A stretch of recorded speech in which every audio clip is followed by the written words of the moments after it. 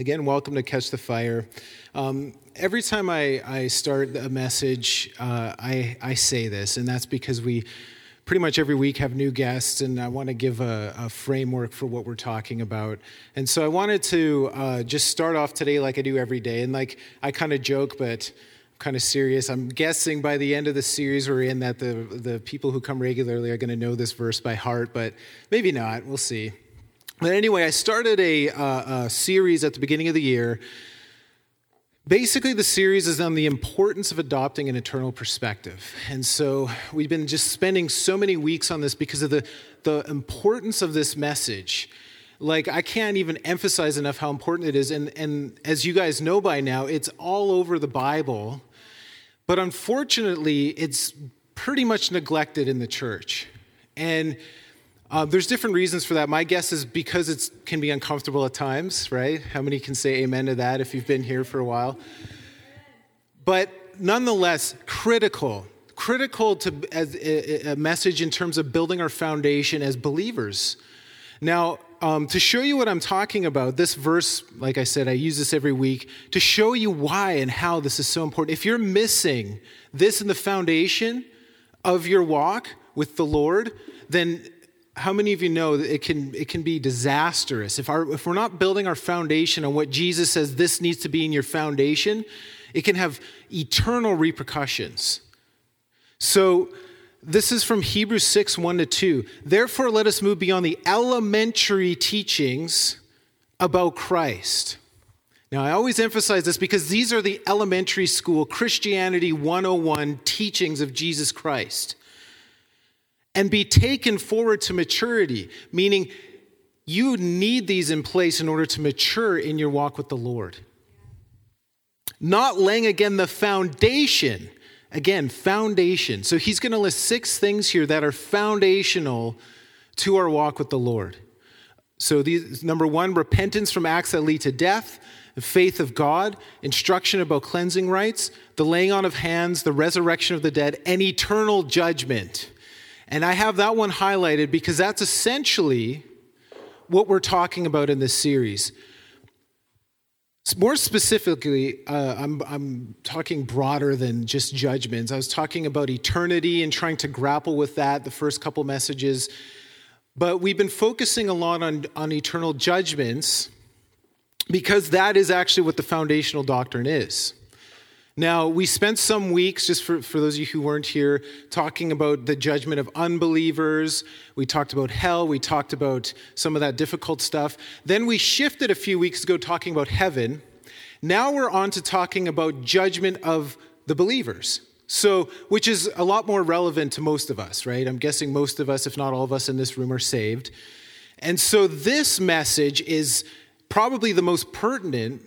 Not this one today, but this, however long I'm going to be talking about this, is the most pertinent to us as believers. Because we all have to stand before Jesus one day and give him an account for everything we've done, everything he's entrusted to us. Someday we're going to meet him face to face and actually have to give an account for everything. Now, last week I started talking about that. I devoted a whole message talking about the judgment seat of Christ. And so I'm not going to... if you're interested, by the way, since we have some new people here, we post the messages every week on Facebook, and we also send them in our weekly newsletter. And so if you're interested in hearing last week's message or any of these messages from this series, feel free to either email us or go online and you can find them. But today I want to talk about the judgment seat of Christ, specifically living without eternal regret. Like I said, the judgments in Hebrews 6:2 are actually called eternal judgments. What does that mean? That means they're never, ever, ever, ever, ever, ever, ever, ever, ever going to change. The judgments, the decisions that are made on the day we meet Jesus face to face are forever. There's no parole. A trillion years from now, he's not going to revise the decisions that are made on that day. So that day is the most important day of our entire lives, the day we meet him face to face, because then everything's laid bare, and how we live this temporal life, which is like nothing in the grand scheme of eternity, is going to determine how we live forever. our positions in heaven, our rewards in heaven, all these things. And that's what I'm focusing on in the weeks to come. The judgment of the believers, because like I said, there's so many scriptures on it, and that's how I can, for those of you who don't know, I've been talking about this since January 3rd, this series, because there's so much on it, but the tragedy gets neglected for the most part in the body of Christ, which is tragic, because like I said, the most important day of our lives is when we meet him face to face, and I don't want any of us to meet him unprepared. I want us to be so prepared so that when we meet him, we can stand before him in confidence and not be ashamed. So something to consider. I've already kind of said this, but each believer is going to stand before Jesus to give an account of what we did with what God gave us in this life. Now, our judgment will be a byproduct of how we respond to his Holy Spirit and to his word, what we believed in our obedience to it. We talked a lot about that last week. So our actions, our works, our words, our thoughts, and our motives will all be examined. And last week, if you remember, I went in detail giving scriptures on each one of those. It's all getting laid bare. Even our motives, when we stand before him, are going to be laid bare. So, to give you a scripture on what I want to emphasize today, this is from 2 Corinthians, and I'm just talking about 2 verses today. Chapter 5, verse 9 to 10. So we make it our goal to please him, whether we're at home in the body or away from it, for we must all, that includes believers, we must all appear before the judgment seat of Christ, so that each of us may receive what's due us, the things done well in the body, whether good or bad. Now, that's hard for us to understand, some of us, because what do you mean bad, right? Because he's talking to believers here. You mean there's going to be bad stuff that we have to, and the answer is yes. What does that bad stuff look like? That's what I'm going to be talking about today. Because if our assessment on that day is not good, then that's the bad part of it. And there's different, even though we're saved and we love Jesus, we could have a bad assessment on that day. And what will happen, over and over again, Jesus talks about if you do this, you'll be the least in the kingdom. If you do this, you'll be the greatest. We're going to be talking about what does it look like? What does it take for you to be considered the least in the kingdom? Okay, so I'm going to spend probably a couple sessions on this because it's good to be aware of these things so we can avoid the bad and only have good assessments when we meet him, right? That's our goal. That's what Paul's saying here. Our goal is to please him, because we have to stand before him someday and give an account for everything, whether it's good or bad. Now, Solomon said something similar in Ecclesiastes. I talked about this last week, but I love the end of Ecclesiastes. These are the last 2 verses. I love it. Now, this is chapter 12, verses 13 and 14. Now, all has been heard. Here's the conclusion of the matter. Fear God. And we've talked about that, how it's the fear of the Lord that keeps us on the path of life. Okay, so when we talk about the judgment seat of Christ, and it was the same, the very verse right after the scripture I just gave you in Corinthians says that. So now that we know what it is to fear the Lord, we persuade others. Right after he talks about the judgment seat of Christ, when we're talking about eternal judgments, when we're talking about the judgment seat of Christ, often there's a tangible fear of the Lord. That's a good thing because it helps us keep on the path of life. And so if you're experiencing that, it's awesome. Okay, so this is the conclusion. Fear God and keep his commandments, for this is the duty of all mankind. For God will bring every deed into judgment, including every hidden thing, whether good or evil. So, living without eternal regret. So this is Hebrews 9, verse 27. This is kind of an intense verse. It's appointed for men to die once, but after this, the judgment. So we talked about how unbelievers, when we talked about heaven, right, there's the white throne judgment, and then there's judgment for believers. Whether that's going to take place in the same or different day, that's up for debate. A lot of people believe it's separate times of judgment. Either way, every single one of us, when we die, our life is going to be assessed, okay? So there is no second chance. Once you've died and stand before the Lord, and I've talked about this, it's eternal judgments forever and ever and ever. People are going to experience deep regret if they did not live in the full energy of what the grace of God made available to us. And that's the grace to be abandoned to God completely. So that's a key point that I want to talk about today. It's possible for a person who loves God to experience regret at the way they live their lives. It's possible. Last week I told the story of Mike Bickle. How many of you were here last week? Okay, Mike Bickle, he's the leader of the International House of Prayer. Just quickly, in 1978, when he was 23, he had this encounter where he just all of a sudden was before the Lord, Jesus Christ. And Jesus looked at him with seriousness and said, "Saved, but your life was wasted." And Mike Bickle could not believe that. He was shocked because he was on fire for the Lord. He was doing, and the Lord just kept looking at him with that seriousness. And he said the pain of regret that he experienced to this day was the most painful experience of his entire life. I'm talking about Mike Bickle. He said to this day, he thinks about that experience like not daily, but almost daily. He says multiple times a week because of how intense that was. So Mike tried to argue in his mind, wait, you must have the wrong person. And the Holy Spirit spoke to him and said, there is no way you can manipulate the man Christ Jesus. His judgments are true and there's no changing it. How he assesses you on that day, that's it. And that there's no changing his mind. So then when Mike came to terms with that, he started pleading with the Lord in his mind, give me a second chance, Lord. Give me a second chance. And the Holy Spirit gave him this scripture, Hebrews 9:27. It's appointed for man to die once, but after this, the judgment. Meaning, that's it. There's no second chance. After the Lord spoke that to him, he woke up, or he was in a trance, I guess, but he was like 5 feet from his bed anyway, and he was crying and weeping, and his shirt was drenched with tears because of how much pain of regret he experienced. And the Lord told him and said, this was an act of his mercy, that he does not want that to be his assessment of Mike when he meets them one day. And he said, the Lord told Mike that if he lives the regular, normal Christian life that's acceptable in North America, that is going to be his assessment of him. So Mike made it his life aim to avoid that negative judgment before the Lord. You see what I'm talking about? You can experience regret. You can. And so I want to talk about, that's what I'm talking about today, is to try and avoid that assessment. That's my heart, and I've mentioned this before. My heart is that all of us would stand before the Lord one day and him say, well done, good and faithful servant, right? Not the you wicked and lazy servant that he gives to the one talent person. We'll talk about that in the future. But anyway, I want all of us. So how can we stand before the Lord with confidence?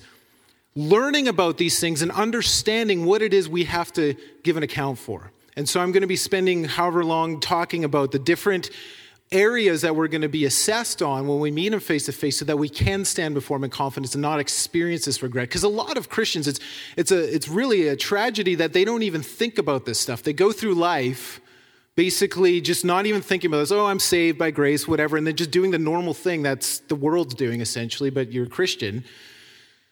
Don't even think about how their actions are impacting eternity. They're living for the day, the now, here and now. And if you go through life like that, never thinking about this, the assessment could be pretty bad, right? If we're not. So it's good for us to be considering these things and aware of them so that we can stand before him one day with confidence. So our goal is not just to make it to heaven. Our goal is to be found faithful in the sight of the Lord on that day.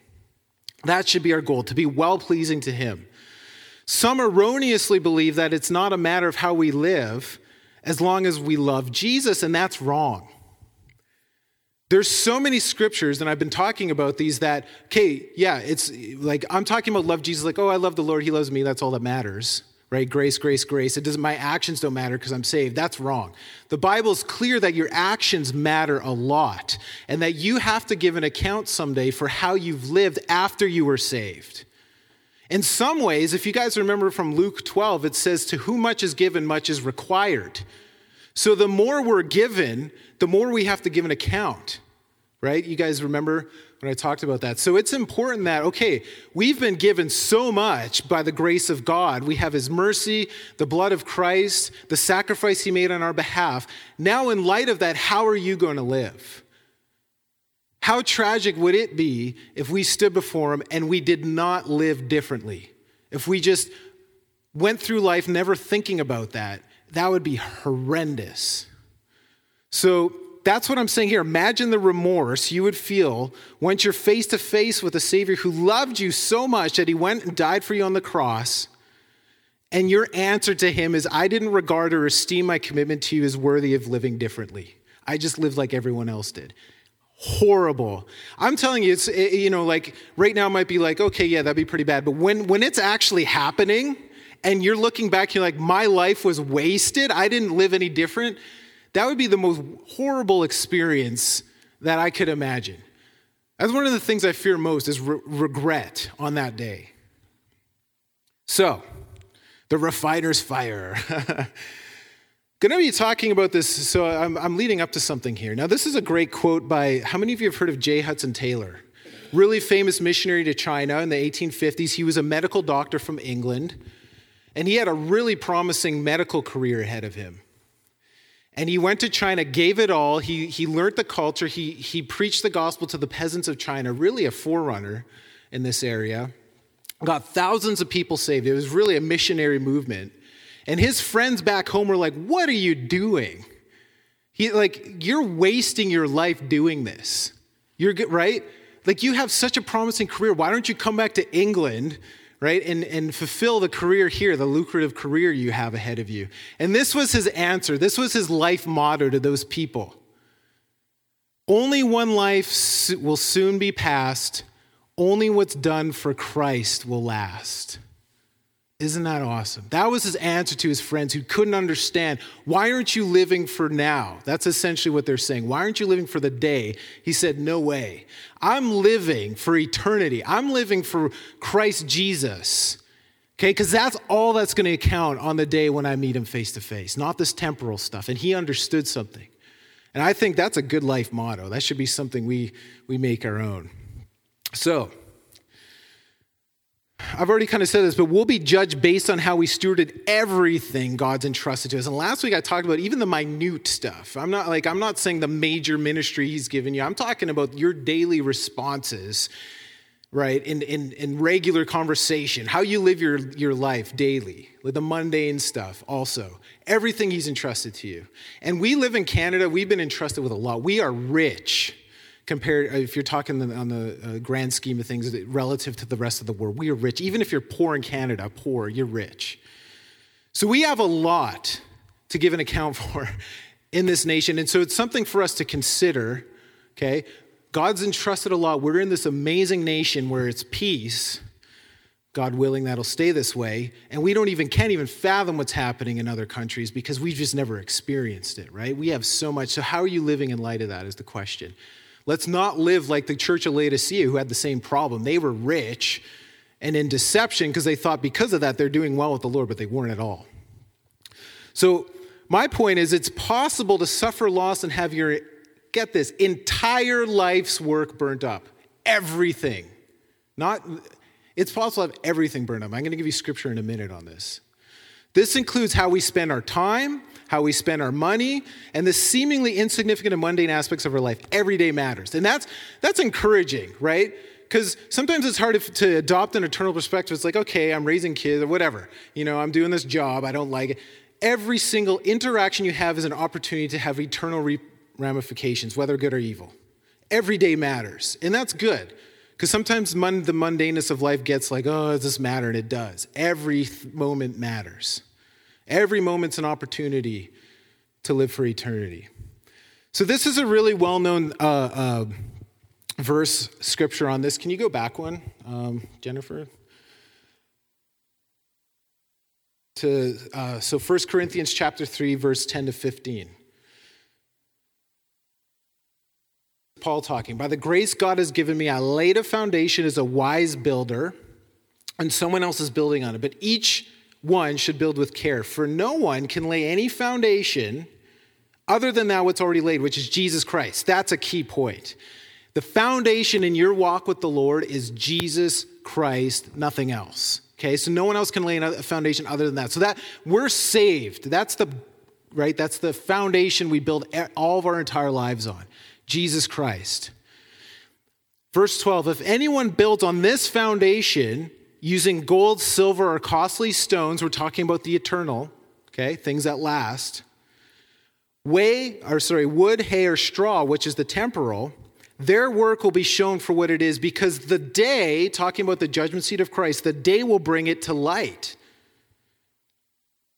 It'll be refilled with fire, and the fire will test the quality of each person's work. If what's been built survives, the builder will receive a reward. Okay, we're going to be spending a lot of time talking about rewards too. Okay, it's because how we live now, what we do now, is laying up for us treasures in heaven, Jesus says. So we have eternal rewards based on how we've lived our lives in devotion to Jesus. Okay? If it's burnt up, the builder will suffer loss, but yet will be saved, even though as one escaping through the flames. So the person's still saved, but every single thing, their entire work, is burnt up. Does that make sense? That's the worst case scenario. And that's why I'm talking about this, so lest any of us have that happen, because that would be horrendous, right? So, just quickly go through each different phrases in this last verse, because that's what I'm talking about today, 1 Corinthians 3:15, if it's burnt up. So our work on earth either endures or is burnt. The work that endures is rewarded. The work that's burnt receives no reward. The work that receives a reward is one which honors the word, is motivated by love, right? That's basically it. And is done before God's eyes instead of man's eyes, seeking his approval. So Jesus talks, I love the Sermon on the Mount. Jesus talks all about this on the Sermon on the Mount. If you're praying to be seen by others, that's your reward. If you're praying in the secret place for the Father, he sees that, and then your reward will be in heaven, right? So same act, different motives. What's your motive? If it's for the Lord, if it's genuine, then you'll be rewarded. And Jesus goes through a whole bunch of things. You guys know it, right? Fasting, giving. If it's done for the Lord, you got your reward. If you do it for other people to be seen by them, it's all burnt up. That's the temporal that he's talking about. So if it's burnt up, the builder will suffer loss. Now, the reason I want to emphasize this is that, like I already said, it's possible, think about this, he's talking about believers, to suffer loss on that day. Just because you're saved doesn't mean that you can't suffer loss. So there's an element of suffer if you've squandered this life and lived for the temporal realm. They'll have the pain of regret stinging their spirits, like I talked about Mike Bickle's vision, because it'll be forever lost. You're going to have to live forever with the knowledge that you live selfishly on this life, forever. And it's going to be apparent. And we're going to talk about this. There's actually rank in heaven, there's positions, there's authority. Depending how you're positioned in heaven actually shows how you lived on earth forever. The clothing you wear, interestingly enough, the authority you have, all of that's determined by how you live now. So everyone forever is going to see, okay, and they'll know that person lived for themselves or that person really lived for the Lord based on all of that. So the key point is it's possible to suffer the loss of some of our potential reward for eternity, which means you can get a partial or no reward. There's a partial reward scenario, there's a no reward scenario, which is the verse I just shared with you. What am I talking about? There's a verse in 2 John verse 8. It says, watch out that you don't lose what you've worked for, but that you may be rewarded fully. What he's saying is there's a possibility to have a full reward for your work, but it's also possible not to have a full reward, is what he's saying, right? Be careful you don't lose what you've worked for in this life. And we're going to be talking about that more later. In Revelation 3:11, Jesus warns us, don't let anyone steal your crown. He's talking about the reward of the crown for overcoming. Don't let anyone steal that. How can people steal it? False teachings, saying it doesn't matter how you live, it's all by grace, whatever. Now, grace matters, and I should say this because there's new people here. Of course, we are saved by grace through faith, period. Salvation, we're talking about salvation. If you get into works and you're like, hey, works to get saved, that is error to the nth degree. That being said, once you're saved, works matter a lot, okay, in terms of what I'm talking about today. So it's not you're gaining salvation. Okay, and that's part of the issue we've had in I think that the reason people shy away from this, in the Protestant streams that most of us are from, it's like works are it's like a swear word, right, because of what happened historically. But yeah, no, if you're gaining salvation by works, that is bad. But unfortunately, as a consequence, throw out the baby with the bathwater. It's clear scripturally, and I've given you tons of scriptures on this, that your works matter, and you're going to be assessed based on your works. And so works really matter for that reason. So, 1 Corinthians 13:15. Now, I talked about this. So if it's burnt up, the builder will suffer loss, but yet will be saved, even though as one escaping through the flames. So saved as through fire. This phrase describes one who survives a burning building. Think of this imagery. By escaping through the flames, yet loses all that's carried with them. Think of the imagery. Like you're saved as though through fire. Like imagine someone their house is on fire, everything's getting consumed. They barely make it out of the house from the skin of their teeth. They're saved, but every single thing in their house, including their house, is gone. That's the imagery he's using here. That's pretty intense, isn't it? And that's a possibility is what's more intense. Okay? So they're pulled from the fire just in time, but they lose everything. Your life's work, your ministry, everything gone. So this phrase is taken from some Old Testament writers who spoke of a firebrand being plucked from the burning. So some examples are Amos 4:11, Zechariah 3:2, also Jude 23 quotes those. All that to say, it's alluding to this Old Testament imagery. It's just kind of making it through, right? And salvation. So, it says that this man will be saved, but saved as though through the fire, which means the fire revealed the temporary dimension of how he invested his life only on temporary things. Because right before that, it talked about that, right? Wood, hay, and stubble. Talking about things that don't last. The person's investment in life was for temporal. Being seen by others, just living for the day, living for salary, living for reputation, all the stuff that's getting burnt up. Okay? That's what it's talking about. So he's going to be saved, although there's a reality in the awareness that his investment in his life, mostly in temporal vanity while on the earth. His salvation is intact, and that's important. Talked about the foundation, right, of Jesus Christ, but he can't make up for the years spent in compromise. That cannot be recovered. And that's where the fear of the Lord comes in. This is, you can live years in compromise. You can't get those years back.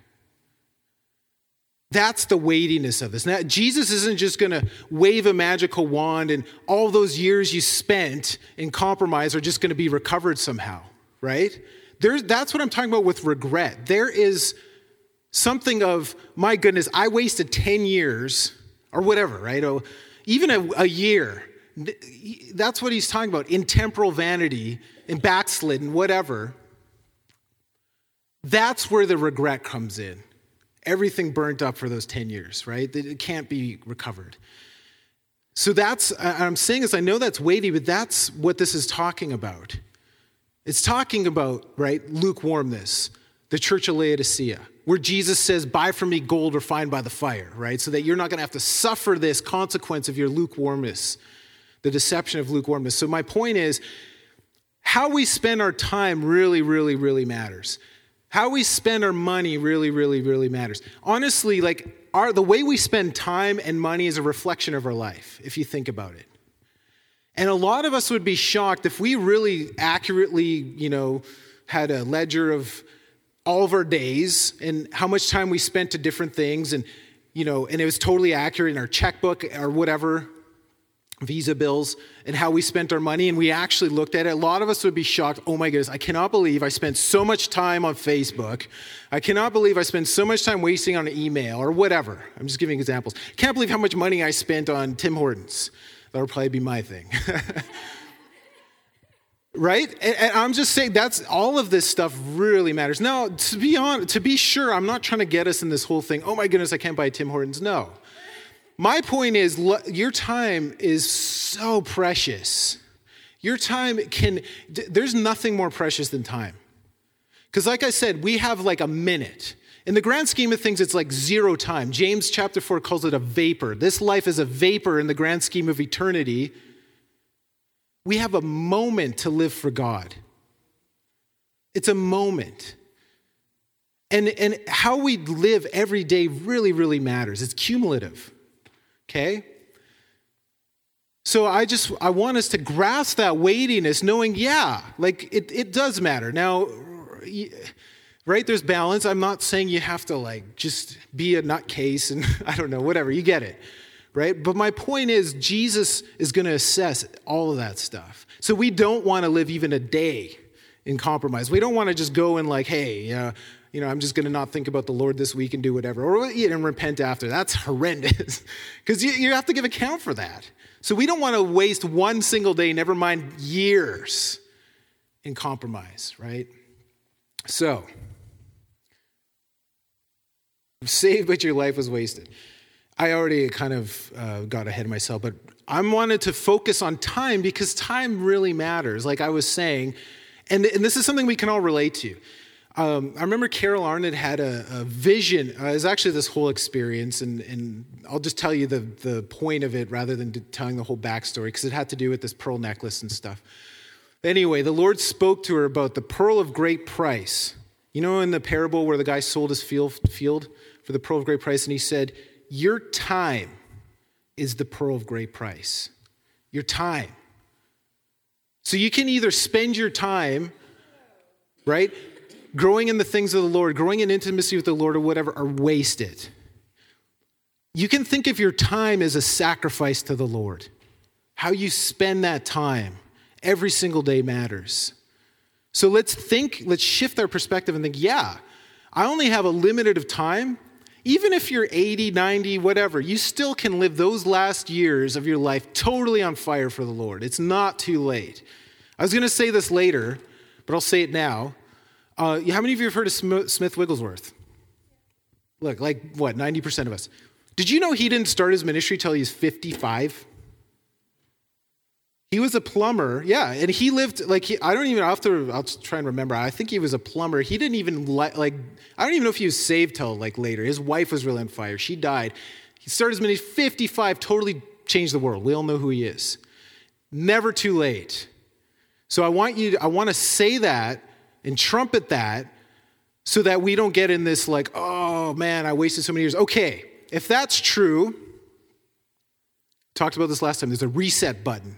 There's a delete button. Repent, right? And get back on track.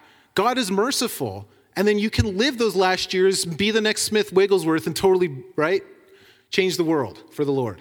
So it's never too late. That's the other side of this. It's never too late. And I don't want this to get in this oh, man.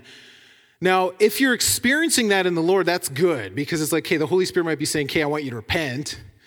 Okay, but the awesome thing is you can repent by the blood of Jesus, right? You can repent, and that's the beauty of being a Christian, is that we can always repent. It's never too late.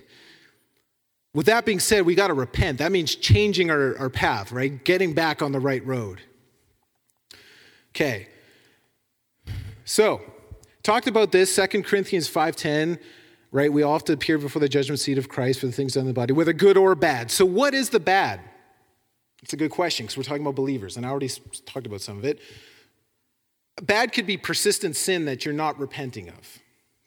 Okay? That stuff that you just refuse to repent, you rationalize, you justify. It's amazing how easy it is to justify sin, isn't it? So-and-so treated me bad, though. That's not going to make it. That's not going to convince Jesus. You have to forgive. You have to repent. Okay, so that kind of goes without saying, so I don't want to spend too much time on that because we all know this. That's really Christianity 101. If you're in sin, persistent sin, I'm not talking about stumbling once in a while because, we're all work in progress. I'm talking about persistent sin and refusing to repent or reconcile or whatever. That's what I'm talking about. But the second one is wasted years. Like I was already talking about, years spent in lukewarmness and compromise. Now, if you guys remember when I talked about the falling away, this is a verse I use. I'm just talking about two scriptures from this verse to remind us of how intense this is. This is Ezekiel 18. First in verse 24, it says, if righteous people turn from their righteous behavior and start doing sinful things and act like other sinners, should they be allowed to live? No, of course not. Get this. All their righteous acts will be forgotten, and they'll die for their sins. All the righteous acts will be... What's this saying? Okay, I'm hypothetical now. Say you live 50 years on fire for the Lord. The last 15, you backslid, you're in sin, whatever. What's this saying? Lost, forgotten. Now, on the other hand, I don't have these verses because it's not quite as relevant, because talking about if wicked people repent, then all their wickedness will be forgotten. Okay, so that's good. We can repent too, and all that bad stuff will be forgotten.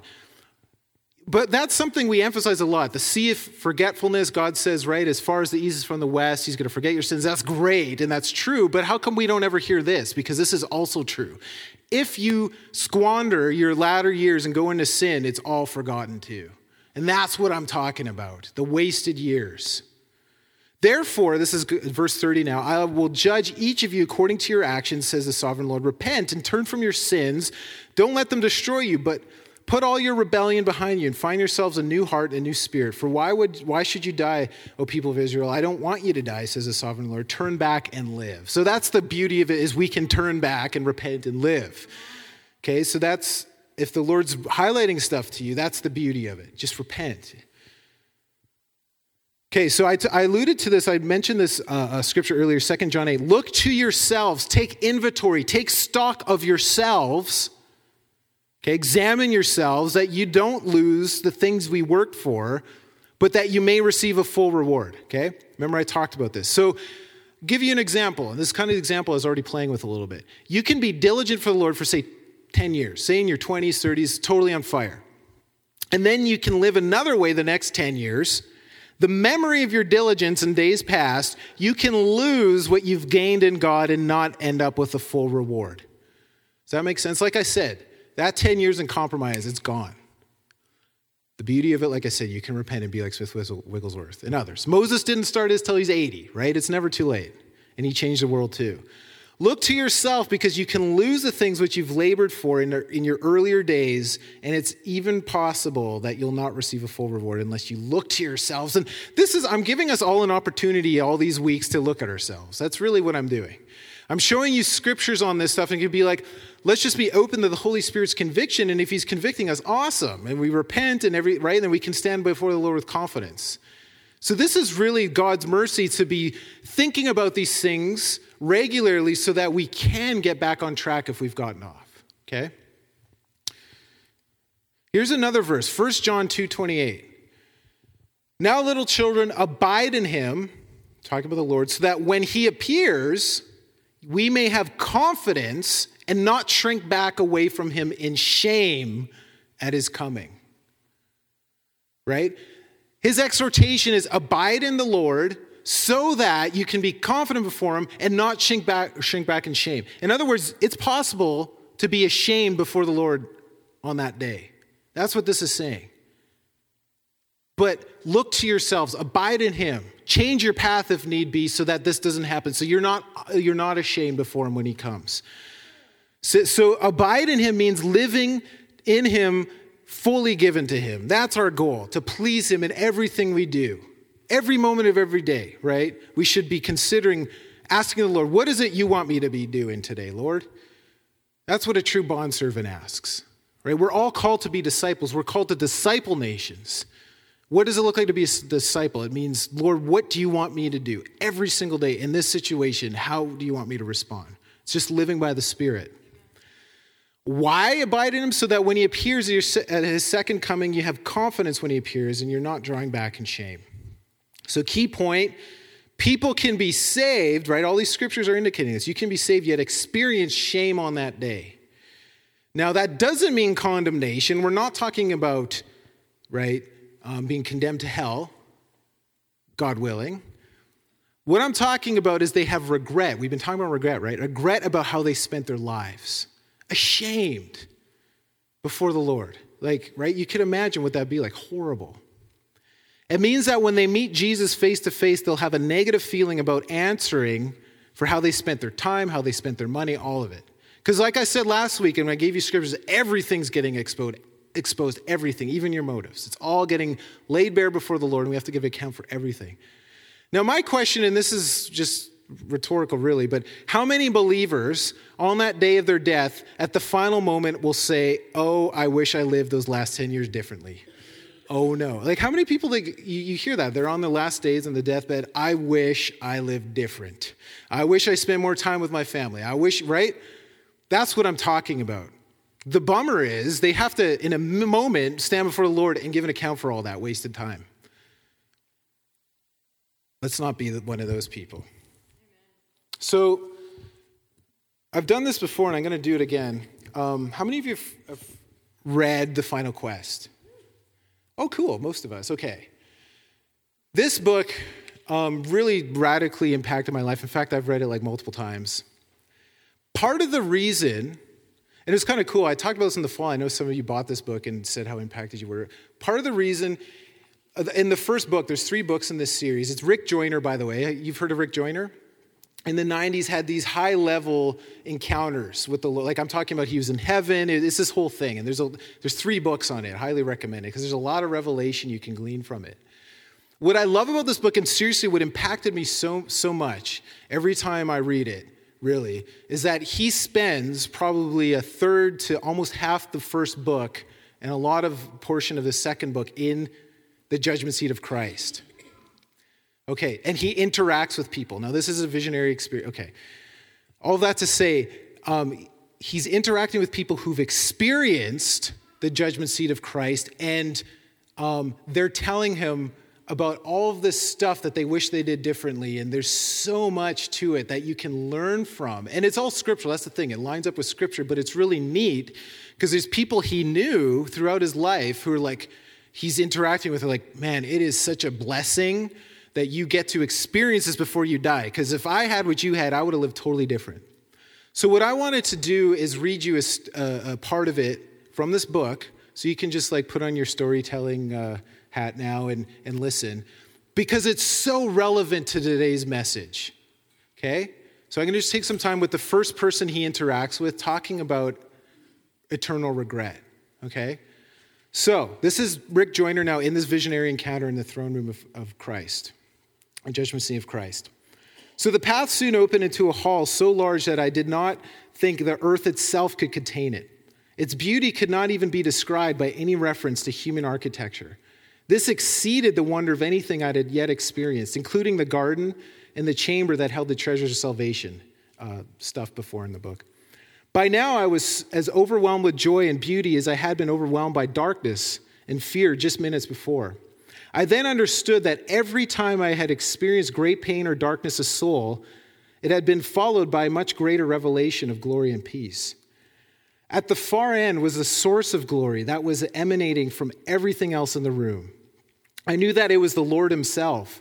And though I had not seen him many times, and though I had now seen him many times, I began to be a bit afraid as I walked toward him.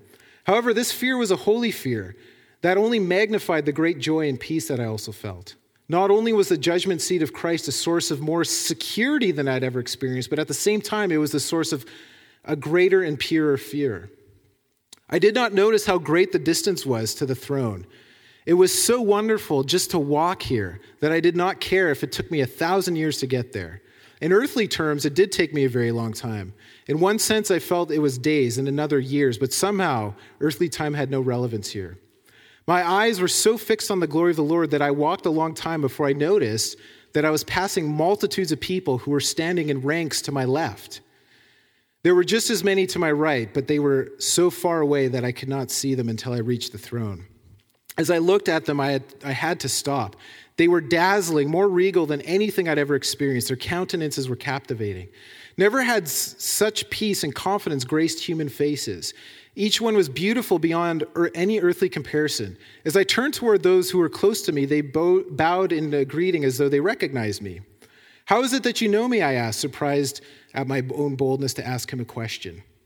"You're one of the saints fighting the last battle," a man close by responded. "Everyone here knows you, as well as those who are now fighting on the earth. We are the saints who have served the Lord in the generations before you. We are the great cloud of witnesses who've been given the right to behold the last battle. We know all of you, and we see all that you do." To my surprise, I recognized someone I had known on earth.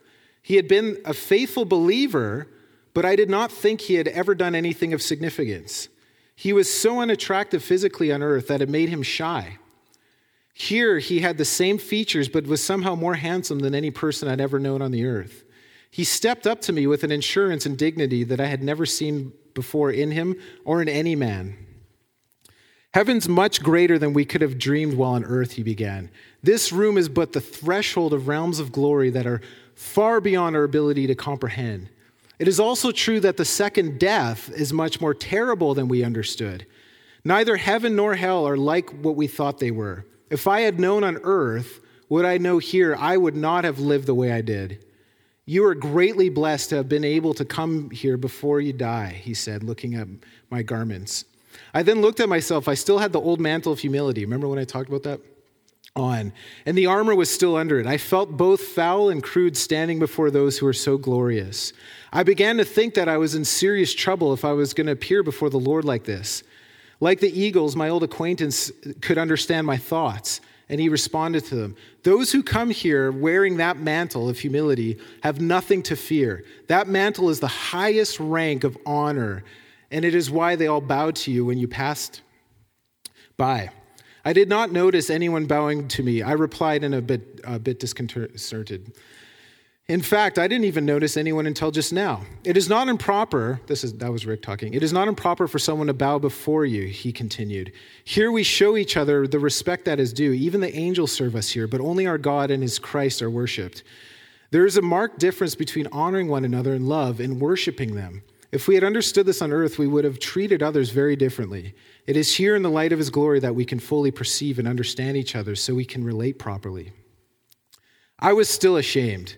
I had to restrain myself to keep from bowing down to those in the great hall, while at the same time wanting to hide myself because I felt so lowly. Then I began lamenting at the fact that my thoughts here were just as foolish as they were on the earth. And here everyone knew them. I felt both stained and stupid standing before those who were so awesome and pure. Again, my old acquaintance responded to these thoughts. We have our incorruptible bodies now, and you do not. Our minds are no longer hindered by sin. We're therefore able to easily comprehend what even the greatest earthly mind cannot fathom. And we will spend eternity growing in our ability to understand. This is so we can know the Father and understand the glory of his creation. On earth, you cannot even begin to understand what the least of these here knows. In fact, we are the least of those here. This is where I'm going. How could you be the least? I asked with disbelief. There's an aristocracy of sorts here, he answered. The rewards for our earthly lives are the eternal positions that we will have forever. This great multitude are those whom the Lord called foolish virgins. We knew the Lord and trusted in his cross for salvation, but we live for ourselves more than we really live for him. We did not keep our vessels filled with the oil of the Holy Spirit. We have eternal life, but we wasted our lives on earth. Matthew 15, right? You guys know the parable of the foolish and wise virgins. I was greatly surprised by what he was telling me, but I also knew that no one could lie in that place. The foolish virgins gnashed their teeth in the outer darkness, I protested. And that we did. The grief we experienced when we understood how we had so wasted our lives was beyond any grief possible on earth. The darkness of that grief can only be understood by those who've experienced it. Such darkness is magnified when it's revealed next to the glory of the one we failed.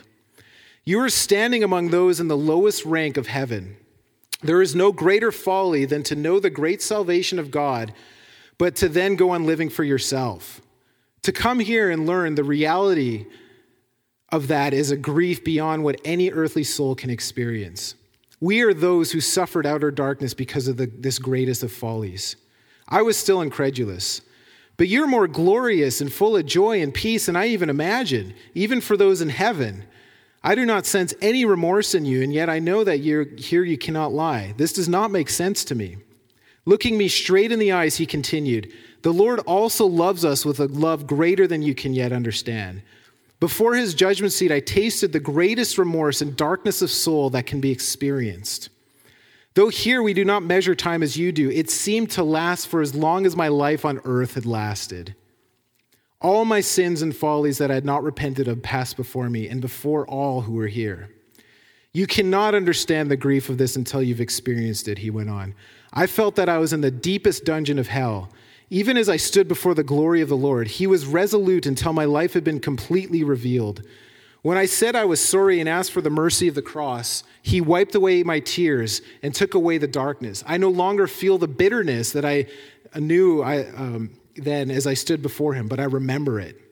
Here you can remember such things without continuing to feel the pain.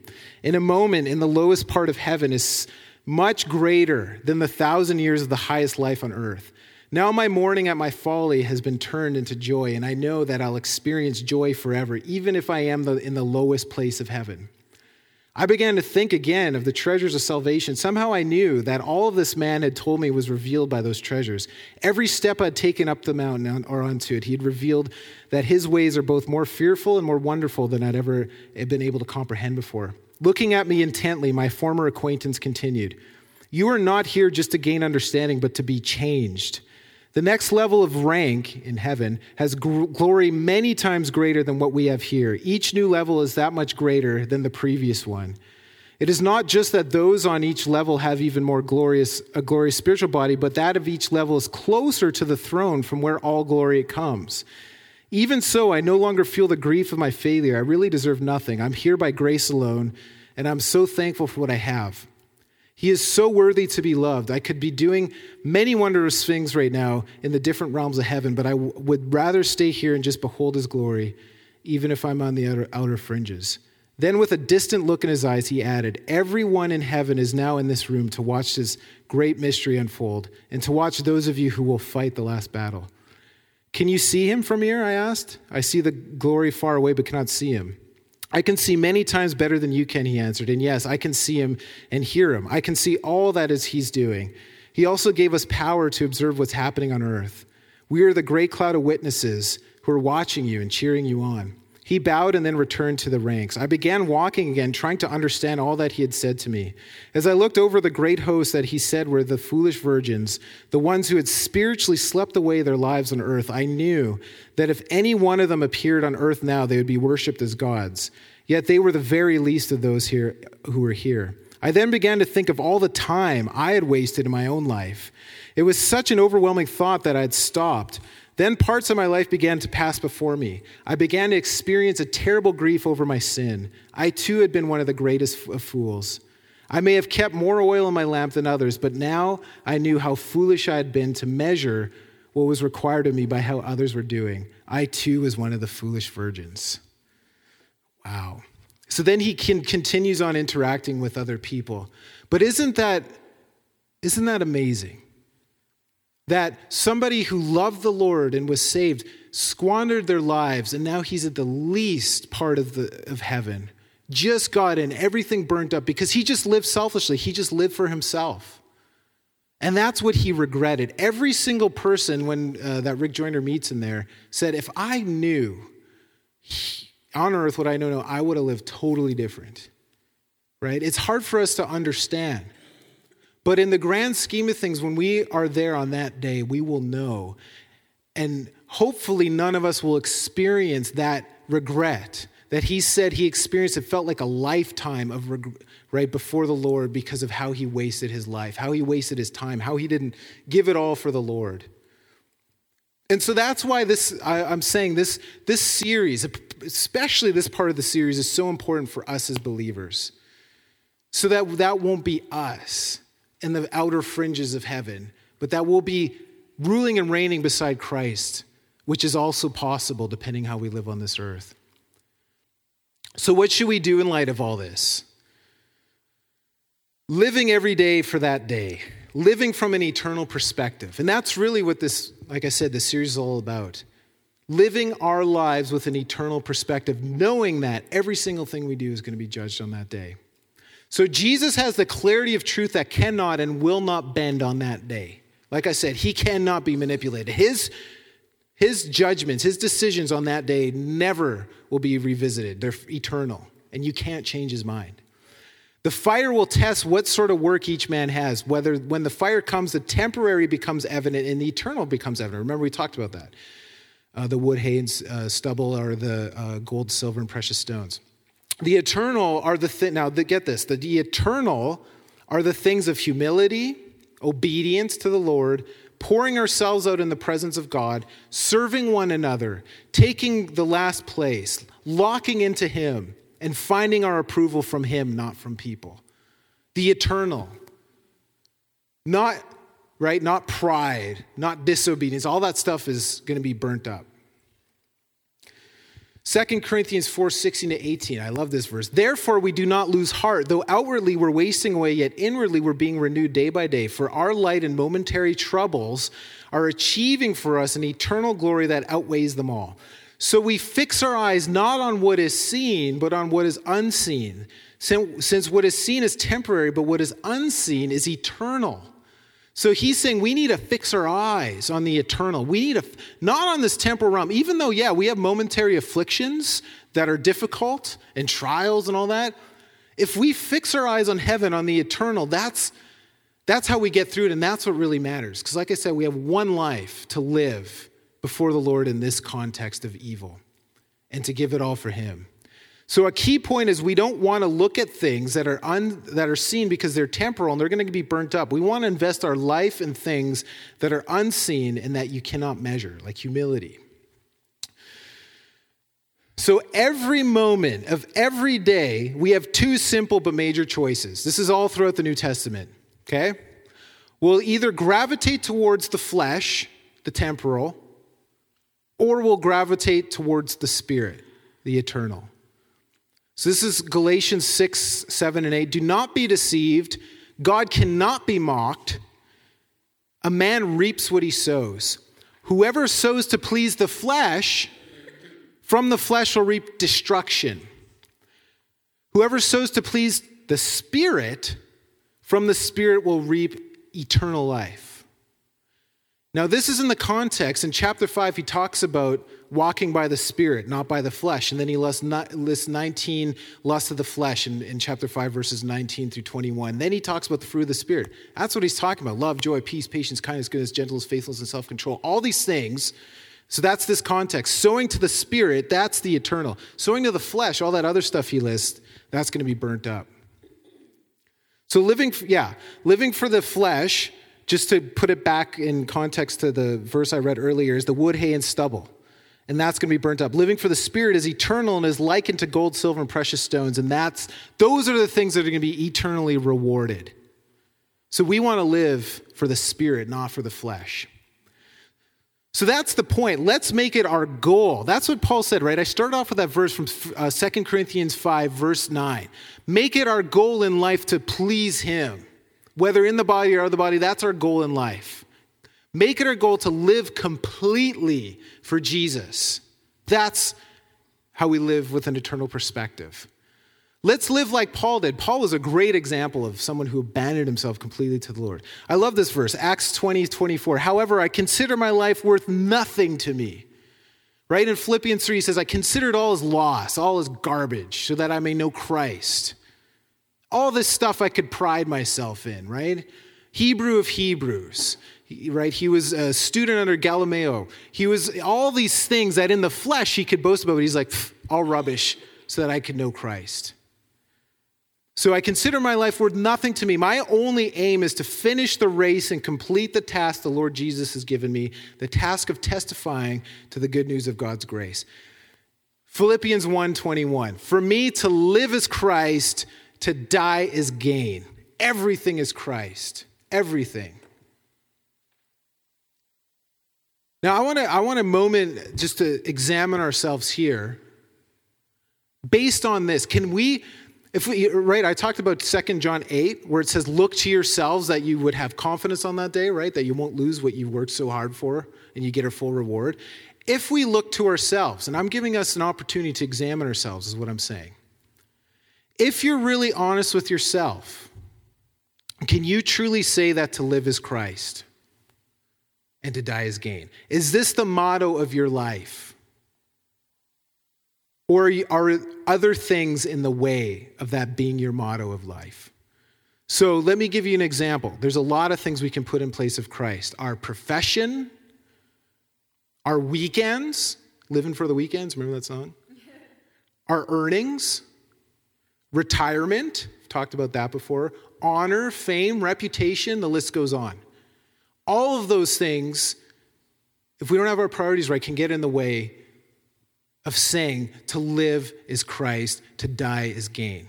Now, if you don't think so, just watch where we put our energies and watch how we walk and live. Like, right? What are we putting most of our time in? What are we putting most of our money into? What are our thoughts engaged in most of the time? If we're really honest with ourselves, maybe it's not on this list, but is it your profession? Is it how much money you're making? Is it for reputation? That's what I'm talking about. And unfortunately, often Christ is just added onto our daily lives. Right? It's like this and Christ. But for Paul, his motto was to live as Christ. Everything is for Christ. So everything's focused and centered on Jesus Christ. If this was true of us, it would totally change our priorities, right? If this was truly our motto in life, to live as Christ and to die as gain, our lives, our priorities, everything would be different. Passion for Christ is the only thing that counts. The only thing that counts is life in Christ, in this life. Passion for Jesus. Giving it all for him. Being the wise virgins, not the foolish ones who squandered their lives on earth. Nothing else on this earth really matters. All the rest is temporal stuff, and it's just stuff. It just gets in the way. It can get in the way. Now, with that being said, it's not to say that stuff is wrong, okay? Paul didn't give up stuff, right? He was still a tent maker, right? So the point is, it's okay to live abundantly in this world, but never being sidetracked by this stuff, by this other stuff that can get in the way from making him first place in our lives. Okay? That's the singular thing. This should be it, that my life reflects the glory of God in Christ Jesus. It has to do with the absolute centering place in your life. Everything is Christ. Everything's summed up in him. So good news. Like I said earlier, if we've been sidetracked, if, as I've been speaking, the Lord's been convicting you of wasting time, of wasting money, whatever, the good news is we can repent. Okay? So, and ask God to forgive you for all that you've allowed to keep you from obeying his will in your life. Repentance is awesome. Forgiveness is glorious. Like I said, these messages are really just an opportunity for us to repent if we need to. And, if the Holy Spirit's been convicting you about stuff in this message. Now, I already talked about Smith Wigglesworth and Moses, right? He started in his 80s. It's never too late. It's never too late. Now, I love this psalm, Psalm 90, verse 12. Teach us to number our days that we may gain a heart of wisdom. That's a great prayer. The NLT, I love it, says, teach us the brevity of life. How short this life is so that we may gain a heart of wisdom and live this life fully for God, right? That's what it comes down to. Let's not be one of the foolish virgins who wasted their lives and feel that sting of regret when we meet him on that day. Cool. Here's Trisha. I just want to add something to that as you're examining your heart before the Lord, just to not feel like it's a matter of good things and bad things, or a matter of I spent 8 hours at work and 2 hours with the Lord, therefore my life is not balanced. It's not about that at all. So I just want to clear any shame, anything feeling like that. And also just, it's about doing what the Lord has called you to do. So if the Lord has called you to work 8 or 9 hours in a day and you only have 2 hours to spend alone with God, doesn't mean that you're not spending that time at your job with the Lord and in obedience. So when you're examining your heart, you're just examining your own obedience before God, not necessarily if you're spending a certain amount of time doing things that are quote unquote godly. Does that make sense? Okay. That is awesome, Trisha. Thank you. Because that's true. We're going to be held accountable for how we spend our lives in obedience to God. He might be telling you to work 12 hours a day, right? So I thank you for that, because that's right. I'm not saying you have to quit your job. No way. Because if you're called to be an accountant, right, and you quit your job and you go to some house of prayer or something and that's it, you're going to stand before the Lord and he's going to be like, okay, wait, I called you to be an accountant. And you're going to be so regretful, oh my goodness, I went and quit my job and did this thing when it wasn't even the Lord. Now, some people might be called to that. My point is, you need to do what God's calling you to do. If it's being a lawyer, you have to be a lawyer. And that's good, because I was going to be talking about this in sessions to come about our callings, because we're going to be held accountable for it, and that's a great point. I remember Rick Joyner saying that the Lord rebuked him once because he said, there's some business people who work like their whole weeks, but the time they have in their spare time, they devote it totally to me, even though it's way less relative to you because you're in full-time ministry. You're being so lackadaisical with the time I'm giving you, right? And he was rebuked because that's just it. If you're called to be a business person and you work a lot, that's being faithful to what God's entrusted with you. Yeah, absolutely. So that's good. I want that to be clear as well. Thank you, Tricia. So if though, right, no condemnation. Messages like these, and that's the challenge, is that they can bring condemnation. The enemy can come in and try and make you feel guilty. That's not that's not my point here. Now, the difference, and I've said this before, but I want to make it clear, the difference between condemnation and conviction. Condemnation, it says in Romans 8, verse 1, that there's no more condemnation in Christ Jesus. Condemnation makes you turn away from the Lord. Meaning, if you're feeling condemned, you're like, I'm so unworthy. I don't even want to seek the Lord. I don't want to pray. I don't want to go to church because I feel so bad about what I did. That is not God. That's the devil. Conviction makes you turn to God. Conviction says, I want to be just like Jesus, and there's this thing in my life I need to turn so I can be more like him, and it actually increases intimacy. So that's how you can tell the difference, the fruit of condemnation versus conviction. Conviction draws you closer to the Lord. It's like in Hebrews 4, it says, come boldly to the throne of grace that you may receive mercy for your failures and find grace to help you in your time of need. That's in the context of failing. So when you fail and you stumble, he says, come boldly to my throne of grace. Don't run away from me. Come boldly to me and get that grace and mercy you need. So that's what this is about. So if I was speaking, if the Lord's been convicting you on any point or whatever, maybe it wasn't something I was giving you, I want to pray for us and give us an opportunity, if need be, to repent and get right with the Lord.